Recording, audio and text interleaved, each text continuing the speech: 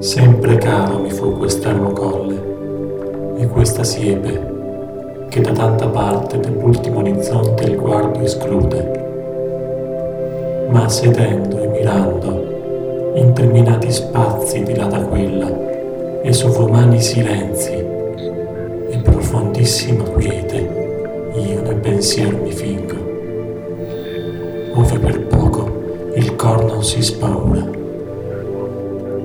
E come il vento odo stormir tra queste piante, io a quello infinito silenzio a questa voce vo comparando, e mi sovvien l'eterno e le morte stagioni, e la presente e viva e il suon di lei. Così tra questa immensità s'annega il pensier mio, e il naufragar m'è dolce in questo mare.